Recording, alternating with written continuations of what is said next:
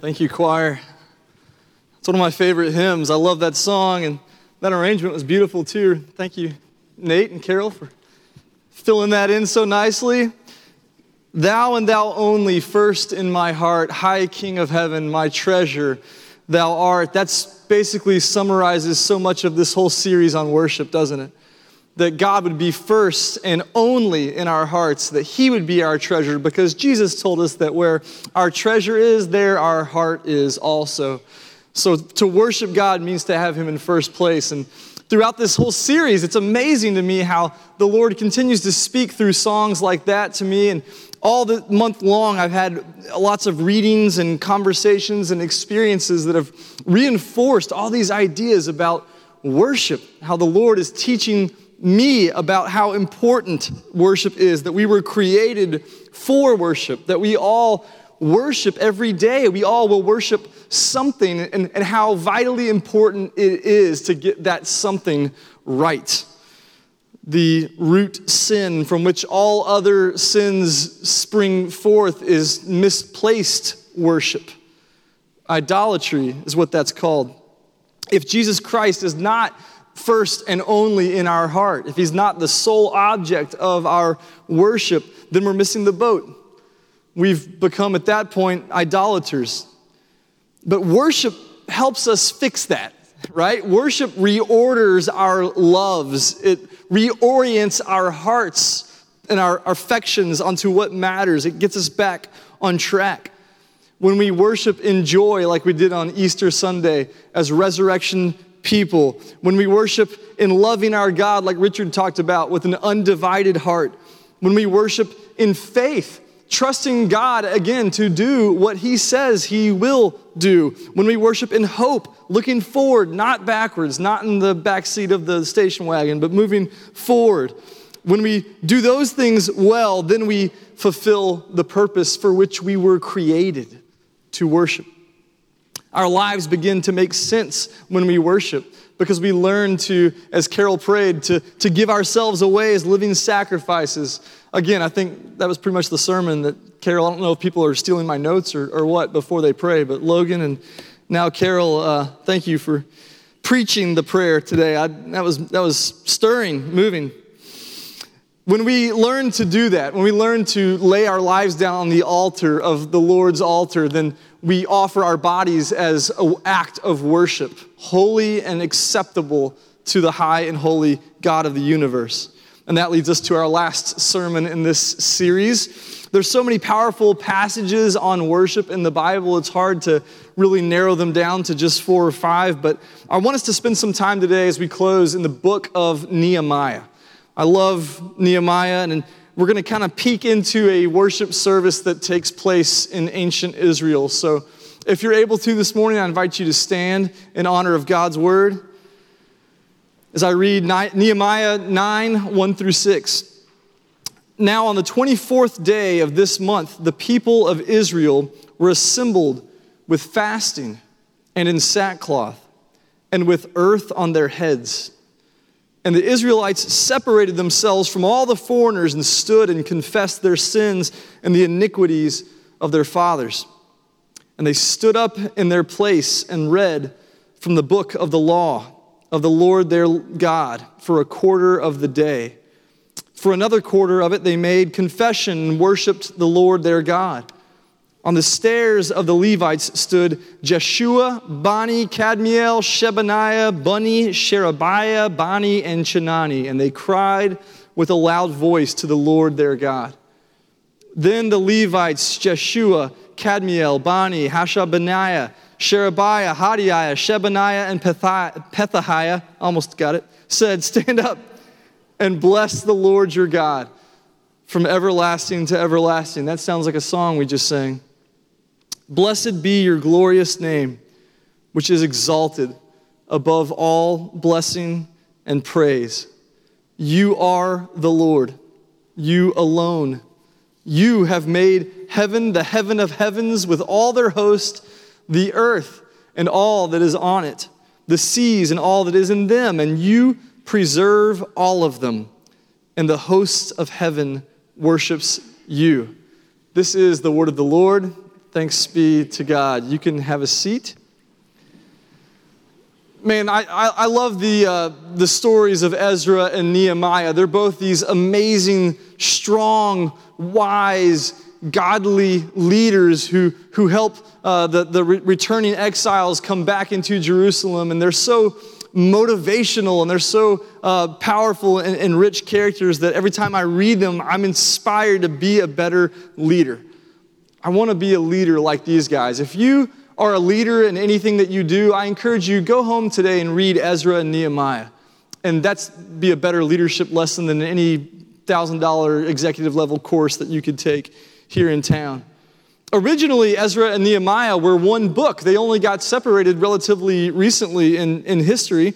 And in the Hebrew Bible, in the Jewish scriptures, they appear near the end of the Hebrew Bible. I always thought it was strange that in our Christian Bible, they appear kind of early because they tell the story about the end of the Old Testament time. They're part of the books of history that are giving us a glimpse into what was going on near the end of the Old Testament, right before Jesus showed up on the scene and changed everything.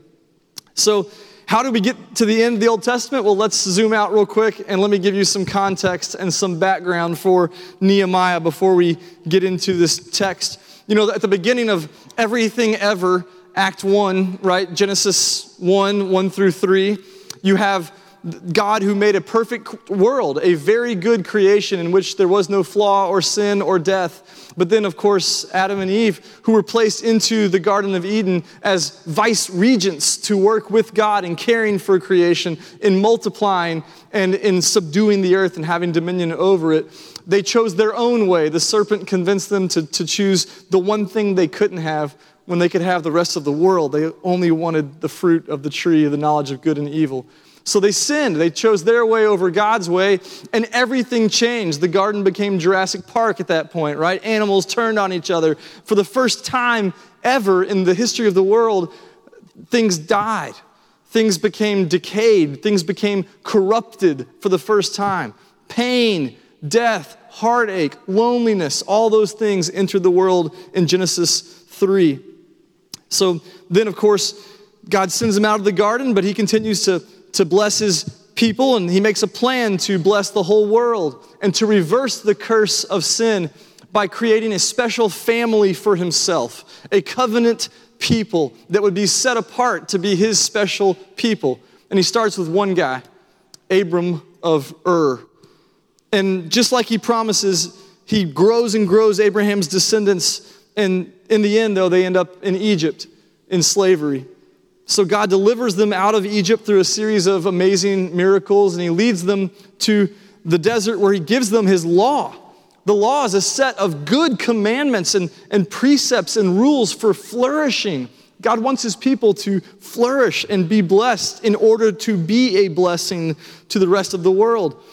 But they, of course, immediately began rebelling and made a golden calf and prayed to the golden calf, and through idolatry, they ended up wandering for 40 years in the desert. Finally, they enter into Canaan, and God gives them the promised land. But, of course, they're not satisfied with a pure theocracy. They want a human king on a throne, just like the other pagan nations around them. So God gives them a king, and they become a monarchy for a hot minute. That doesn't last long because, of course, sin and rebellion.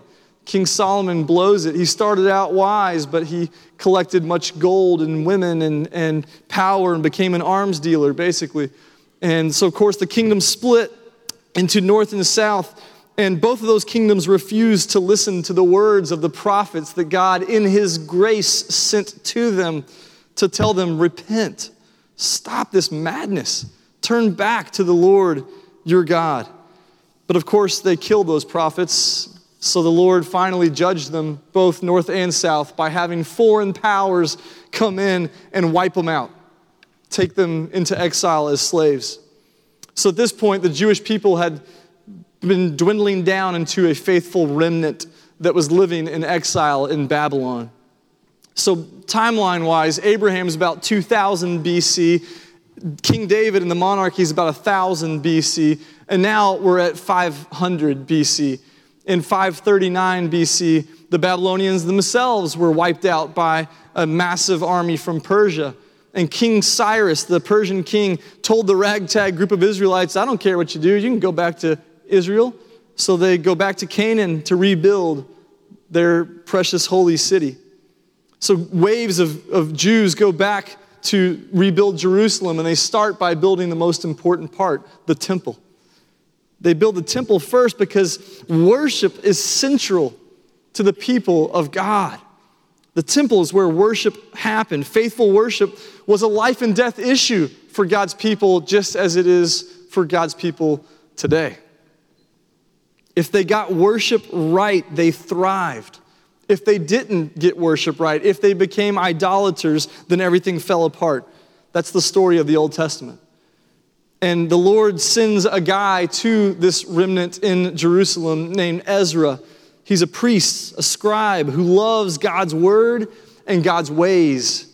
And he sends him to teach this returned group of exiles about who God is and how they can worship faithfully.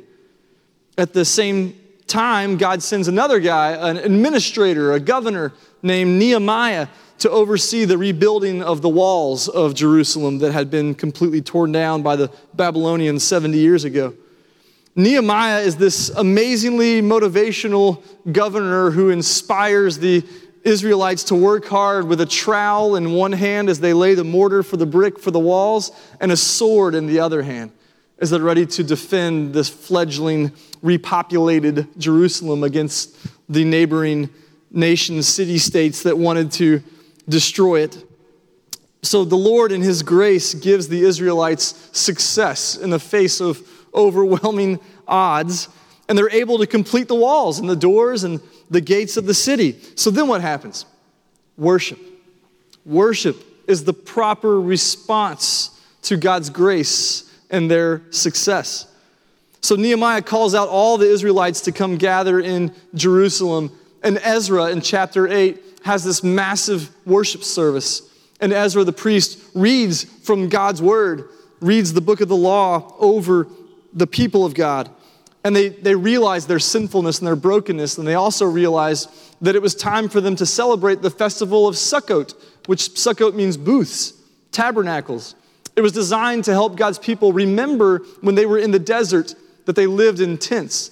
They lived in dwellings, little booths, as they went about in the desert, and how the Lord provided manna from heaven like we sang about earlier. So look at chapter 8, verse 17. It'll be on the screens too. All the assembly of those who had returned from captivity made booths and lived in booths. For from the days of Jeshua, son of Nun, Joshua, to that day, the people of Israel had not done so.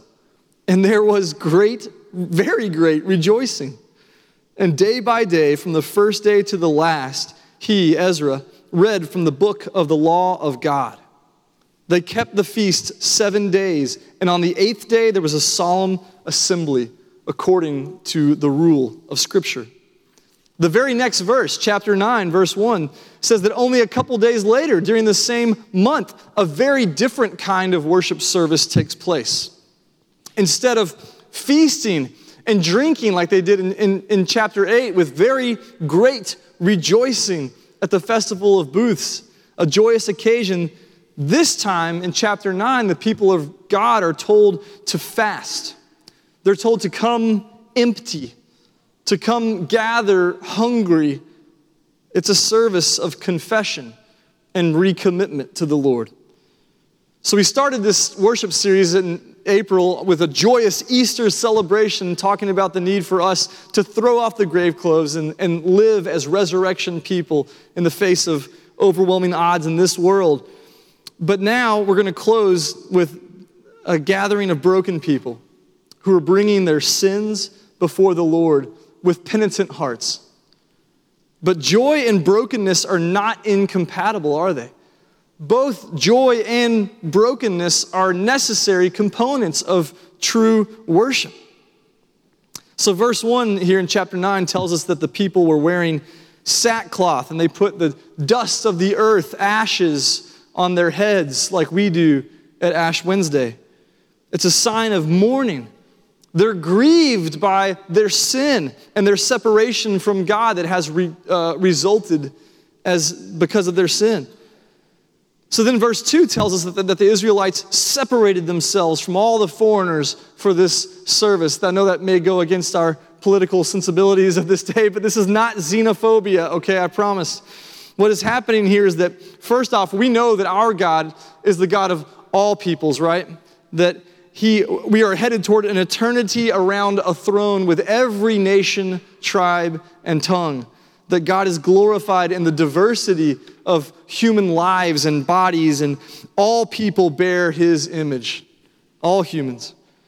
The Israelites separate themselves primarily here because this is a confession of corporate national sin in which the other nations have no part. They have no need to come confess their national sin in this service because this is a service for Israel to confess their sins, the sins of Israel as a nation. Another reason they separate is because at this point in the story of everything ever, Israel stands alone as the covenant people of God.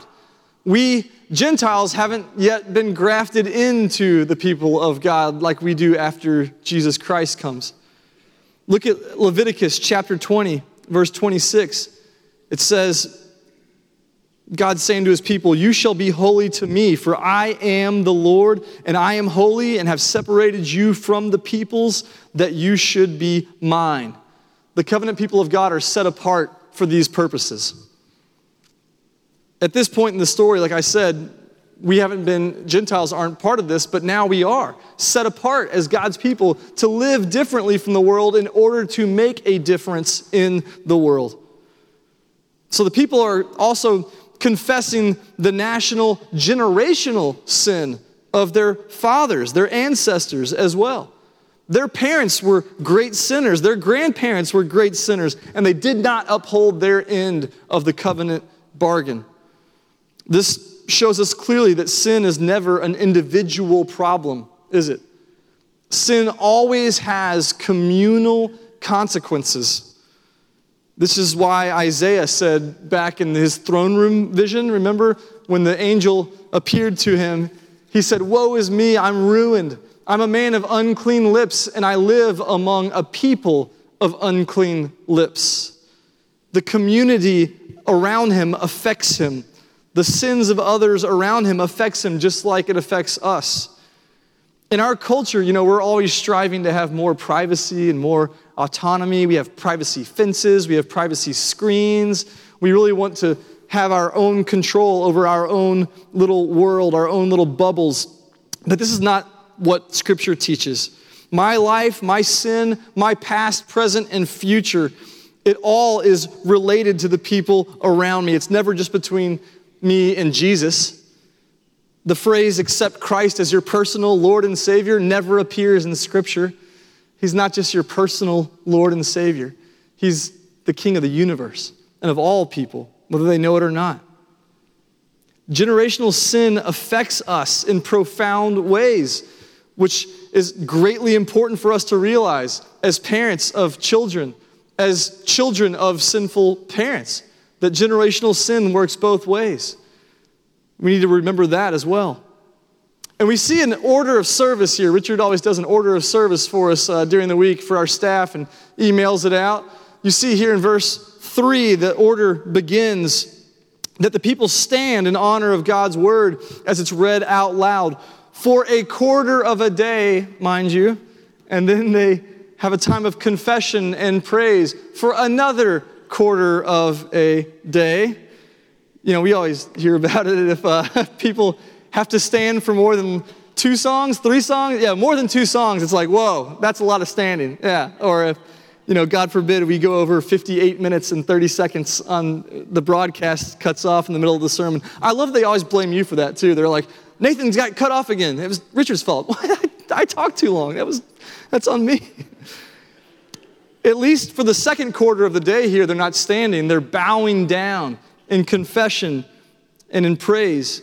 The word that's used for worship here in verse 3, it says they worshiped the Lord their God. It's the word that Richard mentioned in his first sermon of this, in a few years, I guess. Not his first sermon, but on April 8th when he preached. The word shahah, which literally means to bow down low to the ground. That word is normally translated as worship, but it carries a deep sense of submission and surrender. In our culture, I think it's easy for us to equate worship with like a warm, fuzzy feeling, right? We hear these worship songs on the radio, and I love them. We sing them at my house, and I love to feel good and sing those songs, but we need to remember that worship is so much more than a warm, fuzzy feeling, isn't it? Worship must involve sacrifice, surrender, submission. Romans 12:1 that Carol referenced in her prayer. I appeal to you, therefore, brothers and sisters, by the mercies of God, to present your bodies as a living sacrifice, holy and acceptable to God, which is your spiritual worship, offering all that you are on the altar to the Lord and saying, here am I, God. I surrender all. Worship is laying all that we are prostrate before the sovereign Lord and saying, it's all yours, God. When verse 3 here says they worshiped the Lord, it doesn't mean that they stood up and got their hymn books open and sang Amazing Grace. It doesn't mean they sang some worship chorus either. It means that they put themselves flat on their faces before the holy God and confessed their brokenness, their flaws, and their penchant for sin. So after standing for the word of God and then bowing down for the confession, the people now stand again in verse 5. There's a lot of standing, sitting.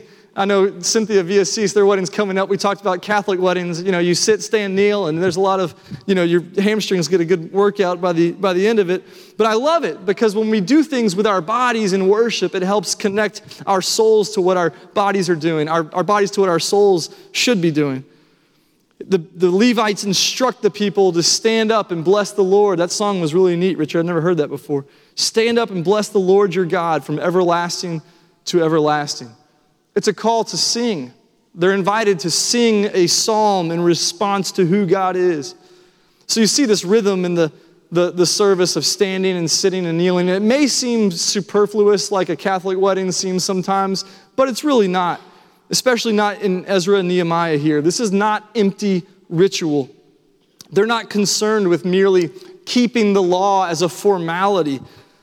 If you read through Ezra and Nehemiah, it becomes clear that they know that the religion of the Lord is a way of life. It's a living reality that grows out of a living relationship with God Almighty. So one of the major keys for worship that we see in Ezra and Nehemiah both is the primacy of Scripture in worship. My friend Rabbi Flip down at Congregation Micah in Brentwood, he's been there for about 10 years now. He told me how they start their services at Congregation Micah. He goes to the ark, which is a closet in the middle of the stage, and he opens the ark and he takes out the Torah. They have 2 Torahs at Congregation Micah, and this particular one is about 500 years old. And he takes it out of the ark, and he sets it on a stand, and he takes these beautiful silver pointy things. There's probably some Hebrew word for them. I don't know what it is. And takes them off of the scroll. Then he takes this beautiful covering off of the scroll, and then he takes the Torah and he unrolls it to today's Torah passage. And then he takes the Torah and he walks it into the congregation, and people touch it. They touch the top of the Torah, and he moves around the entire congregation with the word of God, symbolizing God's revelation coming to his people. It's powerful, isn't it? Maybe I should start walking this big Bible here around the congregation, because it's an amazing thing that God has revealed himself to us in written form, in Holy Scripture. That's an incredible gift, an incredible blessing that we have in worship. In John chapter 4, we read about the Samaritan woman at the well that Jesus met when she came to draw water. He told her, the hour is coming and is now here when the true worshipers will worship the Father in spirit and truth. For the Father is seeking such people to worship him. Isn't that amazing? God's looking for people who will worship him in spirit and in truth. What does it mean to worship in spirit? Well, worshiping God is a spiritual act because God is spirit. He's a spiritual being. So if worship is supposed to be spiritual, that means it cannot be a mere intellectual exercise. We are not called to be the frozen chosen, right? We're called to engage our spirits in worship. That means that worship must engage our hearts, our souls, our passions. That means that there is definitely cause in worship for emotion, for deep feelings to well up as we worship. But we also worship in truth. That means that our heads are engaged as well as our hearts, head and heart, fully engaged. We focus our mind's attentions and our heart's affections on the true God of the universe in worship. Our mind's attentions and our heart's affections on God, to worship in spirit and in truth. So what is truth then, as Pilate asked? Where do we go to find truth? How do we make sure that we worship in truth? Well, as Christians, we proclaim that Jesus Christ is the way, the truth, and the life. We also believe that the Holy Bible reveals this truth, Jesus, to the world, that every page whispers his name. This is why we teach and preach the Bible, so that we can know the truth, and the truth will set us free. This is why we read the Bible out loud every time we gather together in worship, because we want to worship in truth. So let me give you 5 simple takeaways as we close today that I see in this text about how we can worship in truth. 5 things that we need to focus on each and every time we worship. If we're going to worship in truth, first we need the truth of Scripture. Like Ezra, like Nehemiah, we start with Scripture. It's got to be primal in our worship. The written self-revelation of God to humans must be the foundation upon which we build our worship. If we don't have the Bible as the foundation for our worship, then we're not going to be worshiping in truth. I have nothing brilliant to offer you from my 36 years of life. I have no creative insights into this world that are going to help you in any way, shape, or form apart from Holy Scripture. The Bible shows us the truth, and then we respond in worship. Second, we need the truth of the past. You know, you don't suddenly become someone who has it all together and all your baggage is just left at the door when you walk in here. We bring all of our past experiences with us when we engage in worship. That's why I prayed and thank God for your parents and for your families, Nate and Kylen, because your past is part of who you are today. You know, in our text for today, the Israelites owned up to their past when they worshiped. They faced the facts of their past. They brought all their baggage, all their generational sin from their parents, from their grandparents, from all those who'd gone before them. They brought it all out into the open before the Lord in worship. Look at verses 29 and 30 in chapter 9.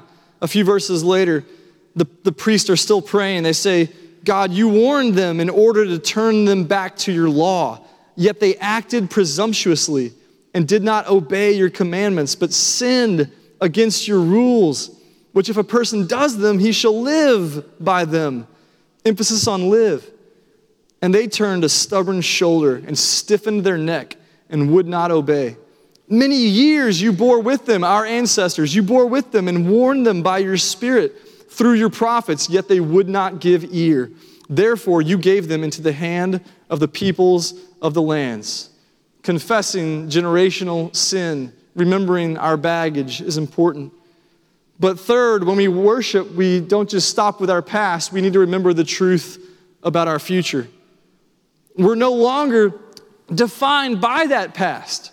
It does affect us in ways that are deep and indelible, but we're not defined by them. We're defined by our present and by our future.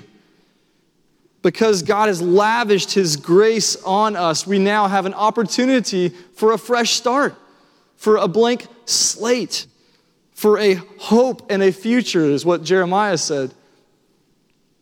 So the truth about our future allows us to worship in hope, like we talked about last week, to be positive and to be optimistic as we worship.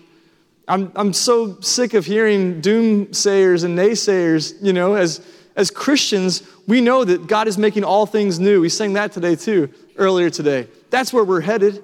That informs our worship because we know the truth about the future. Fourth, we need the truth about God, about who God is. Look at verse 6 again.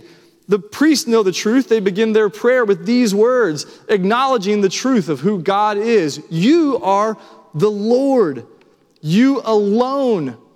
You have made heaven, the heaven of heavens, with all their hosts, the earth and all that is on it, the seas and all that is in them, and you preserve all of them. Paul says, in you all things live and move and have their being. And the host of heaven worships you. That means the host of heaven doesn't just sing songs, but that they bow down in submission and surrender to God. God's true character and his true nature must be on full display when we worship. We should seek to honor God as God when we worship, right? And finally, the fifth truth that we need is the truth about us. The truth about who we are. We are not God. We are broken. We are in need.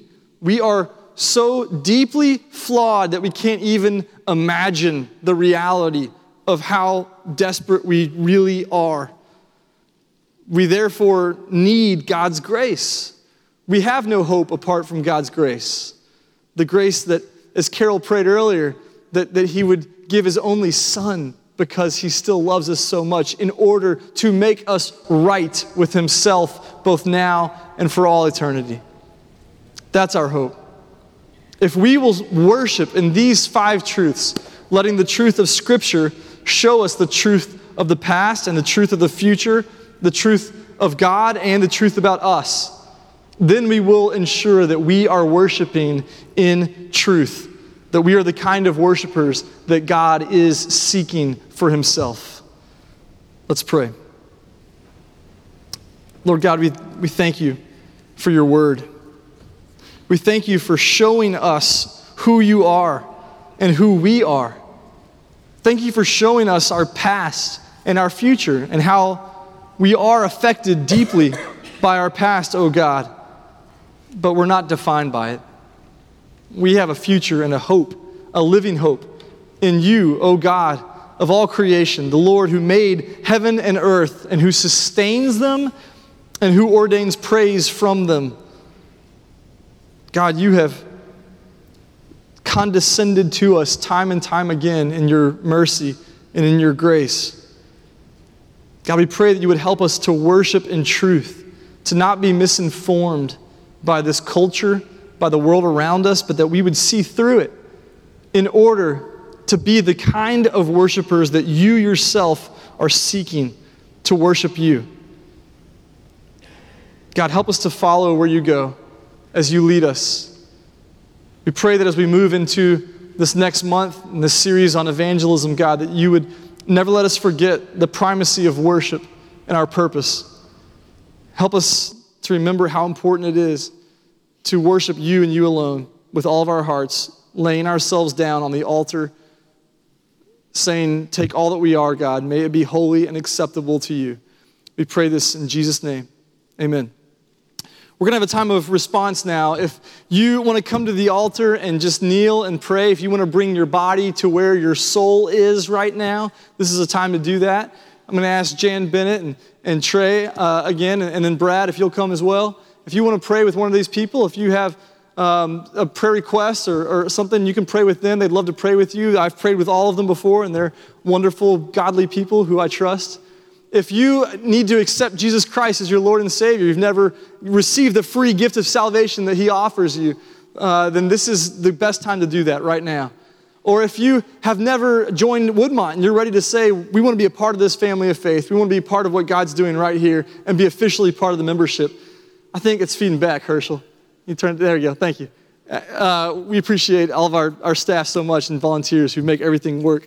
Whatever you need to do during this time, don't leave this place without having dealt with God as you need to. Let's stand and sing step by step. Oh God, you are our God.